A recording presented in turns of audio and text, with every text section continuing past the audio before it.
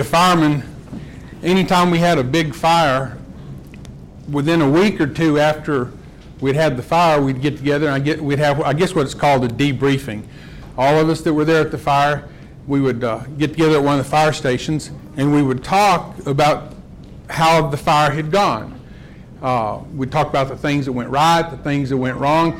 And the reason we did this was the things that went wrong or the things that could have gotten better, we could have done better or faster. We wanted to discuss that so the next time we could do better. We could learn from our mistakes, and the next time we could do better. And the thing that every single time came up, years and years and years, was communication. And there's a good reason for that on the fire ground. You've got the SCBA mask on. You got extreme physical exertion. You know, it's like trying to talk while you're running. You're climbing ladders. You're in inside with the fire. You got all these people doing all these things. You got all these people needing to talk at the same time. You got these thick gloves on. And you're trying to push the button on your radio to talk, and you may not get it done. And you hear parts of what someone tried to say. And it is really hard on the fire ground to have good communications. And the thing I've noticed over the years, this December, Angie and I will have been married 40 years, watching my marriage, watching the marriage of my kids, talking to all of you, and we talk about marriage and stuff, just like on the fire ground, the thing that keeps coming up over and over and over is difficulty in communicating. And there's two reasons for this. One is we're people, and the other is that marriage is made up of opposite people, a man and a woman. And it doesn't matter what they say on TV or in the news, men and women are different. And we see things differently. You may have heard the phrase of looking at the world through rose-colored glasses or pink-colored glasses, or looking at the world through blue-colored glasses. Years ago, there was a book that said, women are from Venus, men are from Mars. We're just different. And sometimes it's almost like trying to communicate to someone that speaks a different language. And so what I want to talk about this morning is how to communicate more effectively in a marriage. Now, I read a book years ago about different types of personalities. And I felt like that this woman that wrote the book, she described me so perfectly, and described Angie, described me so perfectly. I felt like she had been watching inside my window, spying on me. But the things I want to talk about this morning are so common. Don't think that I'm speaking specifically to you, because anything I mention is going to apply to most people here today. So don't say, oh, well, Danny's preaching at me. Well, I am and I'm not. I'm preaching to everybody. But like I said, these things are so common that we're all going to think, that this is directed at me. The first thing I want to talk about when it comes to communication are some givens. I mean, just things that you just got to do. I mean, it's a given. It has to be done. It has to be this way. If you cannot expect to have a good marriage if you're going to do the opposite of these things here. So let's talk for a few minutes about some givens. The first thing is that your marriage, after the church, your marriage is the most important thing in this world. Now, a lot of people think that their kids are, and the kids come between the husband and wife, but the most important thing in this life is your marriage. Let's read in Ephesians 15 where he's talking about husbands and wives, or Ephesians 5. In verse 22, Paul says, wives, submit to your own husbands as to the Lord, for the husband is the head of the wife, as also Christ is the head of the church. You see how he's already started comparing marriage to the church. Therefore, just as the church is subject to Christ, so let the wives be to their own husbands. Husbands, love your wives, just as Christ also loved the church and gave himself for it, that he might sanctify it and cleanse it with the washing of water by the word. And he goes on to compare marriage to the church, and love of Christ to love of husband, etc., etc. And then in verse 31, he quotes from Genesis, where God created man and woman God said, "For this reason a man shall leave his mother or father and mother and be joined to his wife, and they two shall be one flesh." Now get this part right here. He's been talking about marriage, right? It's obvious. He says in verse 32, "This is a great mystery, but I speak concerning Christ and the church." Now how do you get from husbands and wives to Christ and the church? I'll show you. If you know sign language, you know what this means. This means the same. This finger is just like this finger, and we're putting them right up here. They're the same. And marriage and the church are just exact, just mirror opposites. They're the same. They just go together, just like this sign here. They're the same. And so you've got to remember, when you're having some intense fellowship with your spouse, that this marriage you're in is the most important thing in this life. And you got to take good care of it. You got to be careful. When you get something new that you like, a car or house or jewelry, whatever, you get something that's new and special, you take good care of it. You've got to take good care of your marriage. It's the most important thing in this life after the church. One thing is, a given is don't let things build up. If you look back at the arguments and fights and discussions that you had, a lot of times there was just something that kind of got on your nerves that your husband did, and you didn't say anything because it was just a little thing, right? But every time he did it, it just gets on your nerves, and it just builds up, and it builds up. And if you know anything about mechanics and stuff, almost all things that deal with pressure, like air tanks and propane tanks, stuff like this, have what's called a pressure relief valve.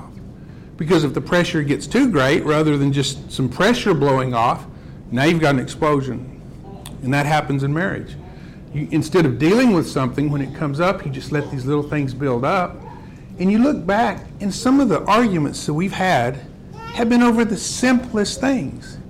And the little simple thing wasn't worth arguing about. It's the fact that the pressure had built up. Colossians 3 and verse 19 says, "Husbands, love your wives and be not bitter against them." That's what happens when you let things build up. You start getting bitter. Have you ever been bitter against someone? Then they can't do anything right. And it all started with something little that you neglected. Don't let things build up. Discuss it and get it out of the way. And then most of the rest of this lesson we don't need. Here's something I read in a book, and you've heard me say it before. If either of you get mad, you both lose. Now that means you got to control your temper, but you've also got to be careful about what you say and don't make the other person mad. Now, I'd never heard the word narcissist, or well, I'd heard the word, but I didn't know what a narcissist was till about 10 years ago. And I was around, I guess I've been around narcissists all my life, just never noticed it, but I was around one particular individual. And I really started seeing how a narcissist operates. I think a narcissist is just someone who's an extremely selfish, self-centered person. But a narcissist is very good at being really cool and calm and collected, but saying just the right things to push your buttons. And they're sitting over there just cool and acting all nice and everything, but they're just secretly doing all these things to push your button, and you're getting madder and madder and madder and madder. And if you do that to someone, it's their fault if they lose their temper, but it's also your fault because you did it to them, and you knew you were doing it to them. If either of you get mad, you both lose.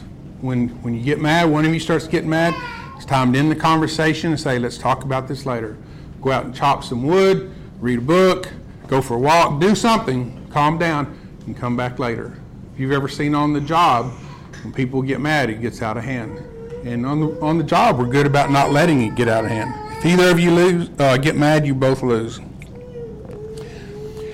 Before you begin a discussion with someone, you need to go into it being ready to forgive. If you've got a bad attitude when you start an argument, a conversation, intense fellowship with your husband or wife or kids, you need to wait until another time. You need to go into a discussion being ready to forgive. In Ephesians chapter 4, in verse 32, Paul says, "And be kind to one another, tender-hearted, forgiving one another, just as Christ also forgave you." When Jeremy led the prayer this morning and the prayers that you prayed at your home this week, did any of us go to God in prayer asking to be forgiven, but thinking He wasn't going to forgive us? Well, of course not. That's what's called the grace of God. We believe that He will forgive us. And so we can go to God in confidence and not be afraid. Before you begin a discussion that's going to get intense, you need to be ready to forgive the other person. So here's how to have a discussion with someone when we disagree on something. The first thing to say is what you want. Just simply say, "I would like to talk to you about something." State what it is what you would like to talk about, and then state what you want. Say, "It really aggravates me that you just throw your clothes on the floor and leave them, and I have to clean up after you. I would really appreciate it if you would pick up your clothes and take care of them yourself," or whatever. And then stick to that one thing. Because a lot of times we get mad and we just gripe at somebody, we blow up, and then what does that do? Well, then they blow up, then they point out one of our sins, and now we got a big, what are we talking about? We're just throwing everything, a big pot of stew. Start with one thing and stick with it. State what the problem is and what you would like to see done about the problem.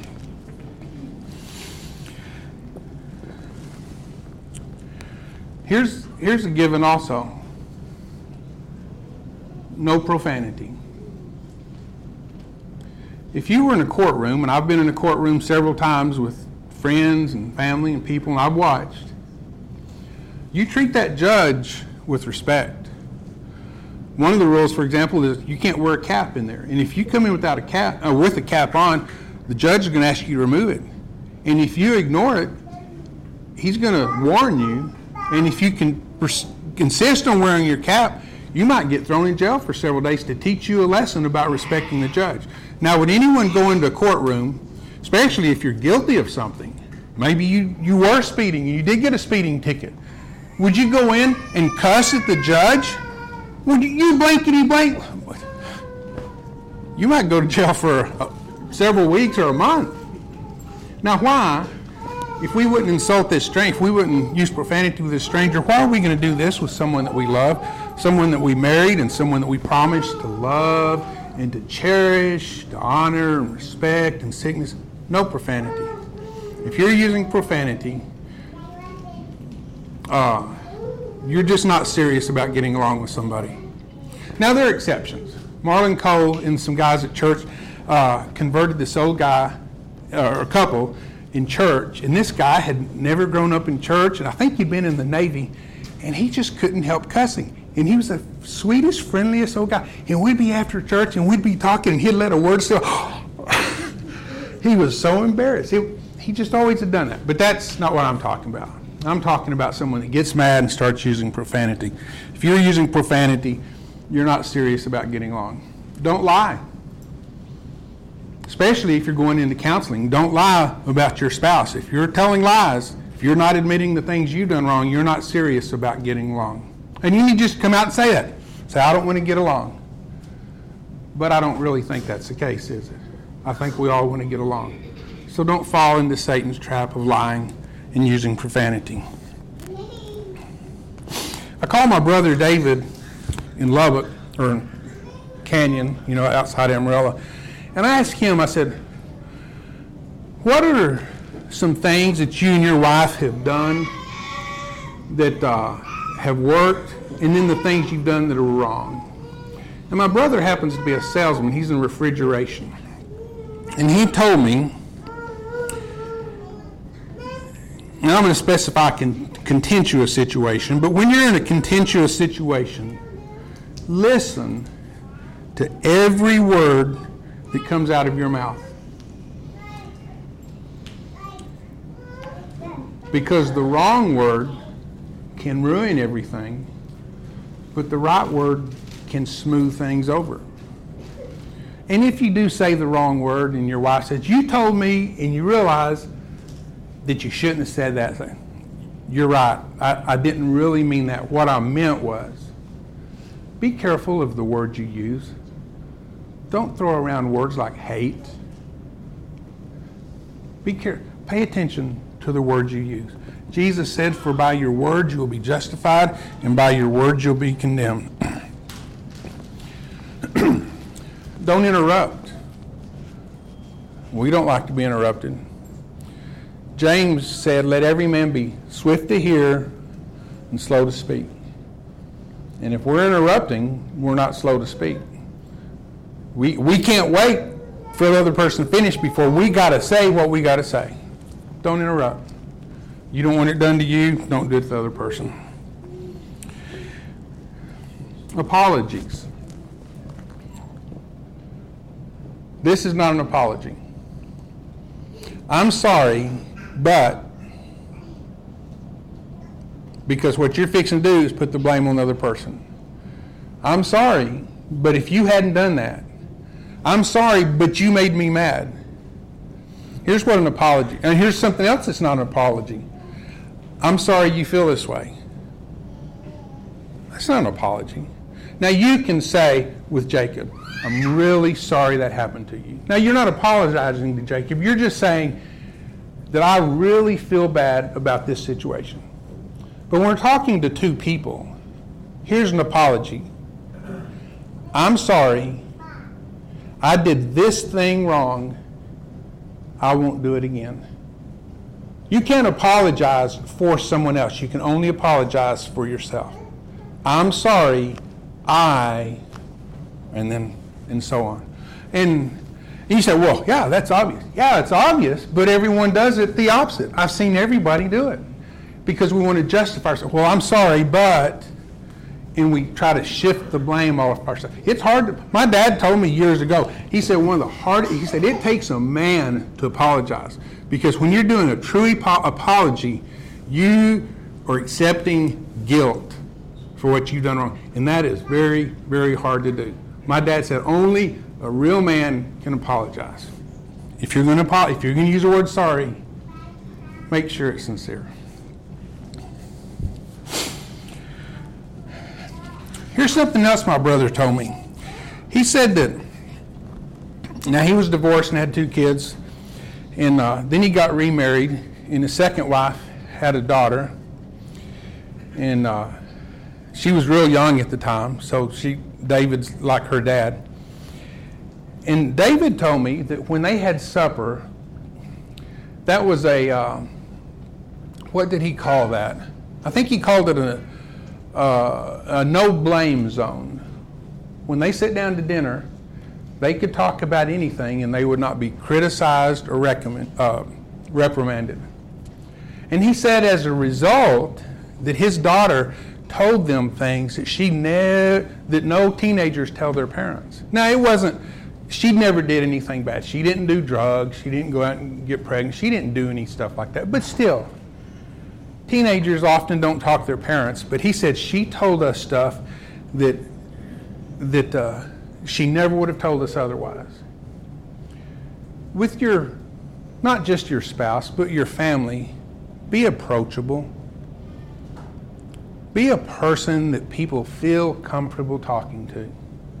And I will admit that the first thing I do, or one of the first things I do, is get mad. And that makes it after 40 years, it makes it very hard for Angie to talk to me. And remember I talked about earlier about not letting things build up? When someone's hard to talk, you've had a boss that's hard to talk to. You got a problem here at work, you would like to get it fixed, or everything flows more smoothly, but your boss is hot-headed, you just can't talk to him, he doesn't listen. Do you feel comfortable talking to him? Well, of course you don't. Don't be that kind of person. Be the husband, be the wife that your spouse can talk to. Be the parent that your teenager can talk to. Let me ask you a question. If you've got a sin, and we'll just call it a secret sin, and it's something that you struggle with, and it's something maybe you struggled with all your life, and it's something that you're ashamed of, who do you want to talk to about it? Well, some of you I know really well. Some of you I know pretty well. And some of you I just see at church. And if I've got a sin that I'm embarrassed about and I'm ashamed of, that I would hate to admit to you, who's the best person to talk to about that? I might not even feel comfortable talking to an elder. I tell you who's the best person to talk to. Your best friend. Someone that knows you, accepts your faults, likes you anyways, been with you forever. And hopefully, one of your best friends, if not your very best friend, is your husband or your wife. Be the kind of person that when your wife needs help, she can talk to you about it. Don't be the husband that gets mad and flies off the handle and makes your family afraid to talk to you. Be approachable. And like my brother David said about his family, he said they learned things that they never would have learned if they had been hard to talk to and hard to approach. He called it a no judgment zone, is what he called it. Here's something I heard one time that I really like. Give the other person the benefit of the doubt. If something can be taken two ways, take it the good way. And I'll give you an example. Someone pulls out in front of you, that blooming idiot, then they see me coming, and then I get up there and I pass them, and it's this little old lady, maybe a foreign lady, little Mexican grandma, that just can barely see over the steering wheel. And she didn't see me. She wasn't pulling out in front of me to be mean to me. It was an accident. I even had that happen to me recently. I sit kind of tall, my pickup, and the mirror is right here at eye level. And I was out on one of those country roads, and I looked that way, and there's a metal fence right there too. That didn't help any. And I looked this way, and I started to go, and I got out there, and I pulled right out in front of a car. What had happened, there was kind of a small car, and they were right here. They were slowing down the turn, and they were behind my mirror, and I looked, and I did not see them. Now, would it have done any good for them to honk their horn and lower their window? No. So if things can be taken two different ways, give someone the benefit of the doubt. In the Love and Respect series, he says, treat your spouse as a goodwill person. And I know most of you here, and I think you're what's called a goodwill person. You want to do the right thing. And we know that the spirit is willing. We want to do the right thing, but the flesh is weak and we don't. If things can be taken two ways, take it the good way. Timing. I was always the type of person, if there's a problem, let's fix it right now. But if you ever, coffee. A lot of us joke about coffee. Don't talk to. Have you seen the coffee cup? That if you got this much coffee in your coffee cup, says don't even think about it. Keep waiting. Not yet. Now I'm ready to talk. Sometimes it's not a good time to talk. We talk about getting mad when someone's tired. Danielle likes to use the word hangry. When you're hungry and angry, after you've eaten, you feel better and you feel more like talking. Sometimes, right in the middle of a situation is not a good time to talk. And be the grown-up in the situation. Say, tell you what, let's wait until a better time to talk about this. I told my kids, going back to, I guess, being reproachable, of course, I've always been one to fly off the handle. I said, you what? Michael, one time when the kids were grown and they were all there at the table, and Michael said, Dad, I'm going to tell you a story. He said, don't ask any questions, just listen. So I said, okay. He goes, now this is back when he was a teenager, 16 or 17. He said, one time me and my friends got maybe a paint can, I can't remember. And they set it out in the field. He said, we got a cup of gasoline and lit it on fire. So, you what? He said, no questions, just listen. So, well, the rest of the story was, they set the little gasoline by the paint can, and he said, then we got way back, like 30 feet. I said, 30 feet? And he goes, Dad? Well, when they shot the paint can, they had the little fire going next to it, so they just pretty much had a bomb 30, from me to Jeremy, 30 feet away. So, but anyway, sometimes it's what I was going to say, I told my kids, I said, if you want to talk to me, say this. Dad, can we talk? And that was a signal to me that somebody wanted to talk about something that I might get mad about, and I needed to be quiet and just listen. Timing. Sometimes it's not a good time. It's okay. Here's the thing I learned. I learned it too late with my kids. If you punish your kids, and this goes for a spouse too, if you punish your kids and you get really mad, and you maybe when they're little, you whip them, you give them 20 licks, or you send them to the room, or you ground them for 2 weeks, you can't undo it. Now, if you punish them and give them 3 licks, and you get to thinking about it later, you say, you know what? What they did was really, really serious.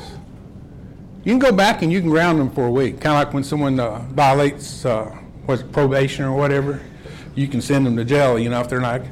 But once you've done it, once you've said it, you can't take that back. Timing. Wait until a good time. Don't press your luck. Don't push the other person into a corner. Have you ever been at work? And I've had good bosses and bad. And your boss calls you in the office and says, did you do this? And you go, no. But then I had another boss. One time, I may have told you this story, I had another boss, and I screwed up, was in the hospital, and it caused some problems, and I went and fixed it.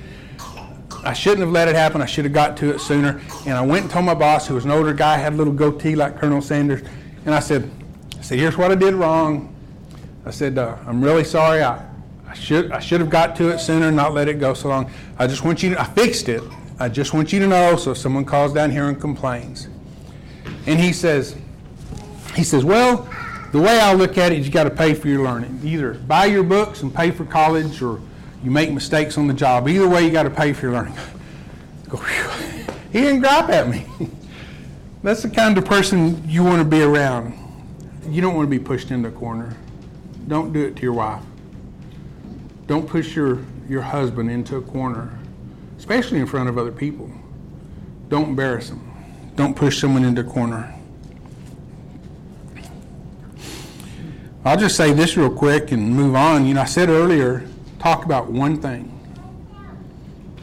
Just one thing. Let's talk about this one thing. Let's don't bring in everything that we've done wrong for the last 40 years. Don't use the other person's sin to justify your own. Sweetie pie, I'd like to talk to you about the way you talk to the kids. Well, you're not any better than I am. Oh, well, good. Now 2 wrongs make a right. Now the kids have good parents. Don't do that. If your spouse talks bad to the kids too, that's another subject for another day. Right now, they want to talk to you about the way you talk to kids. And if you're going to argue about 2 things at once, you're never going to get anywhere. You're just going to go around in circles. There have been times where Angie and I brought so many things into a conversation, 45 minutes later, I'm going, how in the world did we get onto this?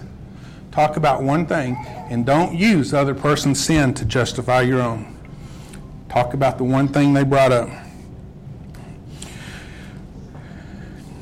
This is something I learned from Kyle. He made a Facebook post, and I'd heard the word, and I didn't know what it meant. And then he posted a little deal on Facebook of a football referee. Says foul, says what's it called? Dichotomy? False dichotomy. There are more than 2 options. Let me show you. So, you don't love me. You never bring me flowers. So here's the two positions. You don't love me because you don't bring me flowers, and you do love me because you do bring me flowers. And since you don't bring me flowers, you don't love me. Now, are there more than two options in this situation? Well, here's one possibility.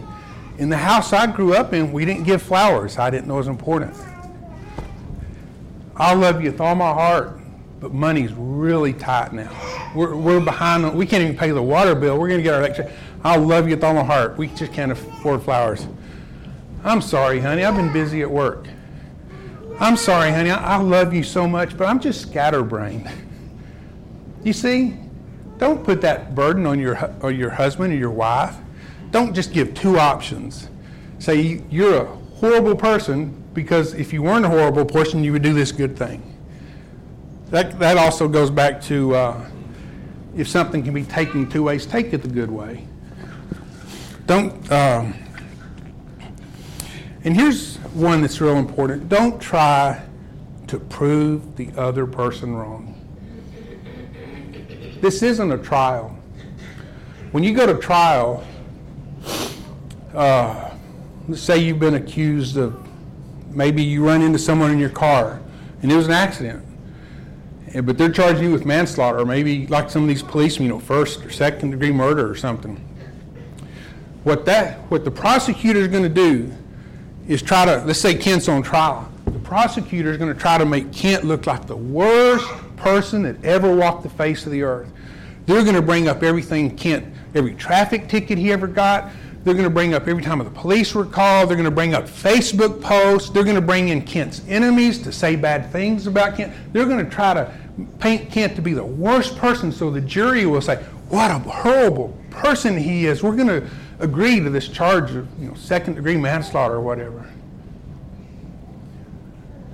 Your marriage is not a trial. What you've got to remember is it's not you against me. It's you and me against the problem. It's you and me against how we deal with the kids, how we spend money, whether or not we buy a new car, how we talk to each other. It's you and me against the problem. And if we ever get this attitude, like in a trial where it's you against me, that's a no-win situation for a marriage. If that keeps up, that's for sure going to lead to divorce. So, two more things and we'll wrap it up. Recognize the downward spiral. Because what we used to do on the fire ground, I said that we would get together and talk about what went wrong. What we would do is we'd try to pinpoint where things started going bad, and then next time either avoid getting to that point, or when they got to that point, turn it around and fix it right then and there. So go along with me here for a second. Think about the last argument that you got into with your spouse, a teenager, someone at work. So this happened, or this was said. And then you said this, and then they said this, and then they said this, and then you lost your temper, and they lost their temper, and then it just went downhill from there. Now think about the argument before, and the argument before, and you start seeing a pattern. You start seeing that somewhere someone said something innocent, and then someone said something not so innocent, and it's just a downward spiral. You're letting the water out of the bathtub or out of the sink, and there's something floating, and it gets in there, and it just goes and gets sucked down. Recognize the downward spiral, all these little things we've talked about, and stop it then. And you'll be glad you did. There's times where I've done that in what could have turned into a horrible situation. Angie and I, it worked out good. And those are the times I'm proud of. And then come to a conclusion. The Bible says, don't let the sun set on your wrath. I was talking to someone, he says, she gets mad at me because I forgive too easily. She can stay mad for days and days. The Bible says, don't do that. Get it solved. In Matthew chapter 14 says, if your brother's offended you, go and talk to him just between you two. And if he hears you, you've gained your brother. And that's what we want. We want to be on the same team.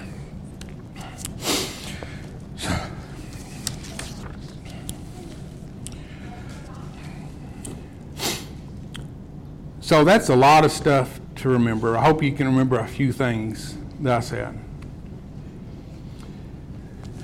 Jesus said, I'm come that they might have life and that they might have it more abundantly. And I believe from that verse and a lot of other verses that Jesus not only wants us to go to heaven, but he wants us to have a good life here. And he wants you to have a good marriage. And there may be some people here whose marriage is less than good. There may be some people here whose marriage is downright awful. There may be somebody on the verge of divorce. But Jesus said, I'm come that they might have life more abundantly. But the thing is, you've got to have faith, two kinds of faith. You've got to have faith in Jesus, and you do because you're here. You've got to believe that Jesus exists, but you've also got to believe him. And let me give you an example. Well, Hebrews 11 and verse 6, where it talks about the faith of Noah and everything, he says, but without faith it is impossible to please God. For you got to do two things. You've got to believe that he is, you've got to believe that he exists, and you've got to believe that he is a rewarder of those that diligently seek him. You've got to think that God is so powerful and knows what he's talking about that if you'll do what he says, everything will be cool. Jesus sent his disciples on a ship to go to the other side. In the middle of the night, a storm came up and they were scared. And they looked out and there was Jesus walking on the water. But did they believe it was Jesus? No. They said, it's a ghost. But Peter recognized that it was probably Jesus. And he says, Lord, if it's you, command that I come to you. And Jesus said, come. And so Peter was in the boat. And there's the water. And Jesus over there, and Jesus says, come. And he steps out on the water. Because he knew it was Jesus, but he also believed that if Jesus could walk on the water, Jesus wanted him to walk on the water, and he could do it. And he did. But then Peter looked around, and he saw everything that scared him, and he started to sink, and he cried out, Lord, save me. And what did Jesus say? O ye of little faith. So you got to believe that he exists, but you also got to believe that he can do what he said he wants to do. Jesus said, I'm come that they might have life more abundantly. Your marriage, no matter how it is now, can be a lot better. You don't have to get a divorce. You don't have to live in misery. You just got to believe what Jesus said and do all the things we talked about. So, we always offer a song of invitation, and I don't want you to feel like that you've got to come up here and confess to me your faults, or you don't need to talk to me. You can simply go to Jesus in prayer. You can get your best friend. You can call someone aside later. Tomorrow you can call someone on the phone and say, hey, can we get together and visit? But while we sing this song, think about the things that we've talked about. And if there's a change you need to make in your life, decide to make that change while we sing this song.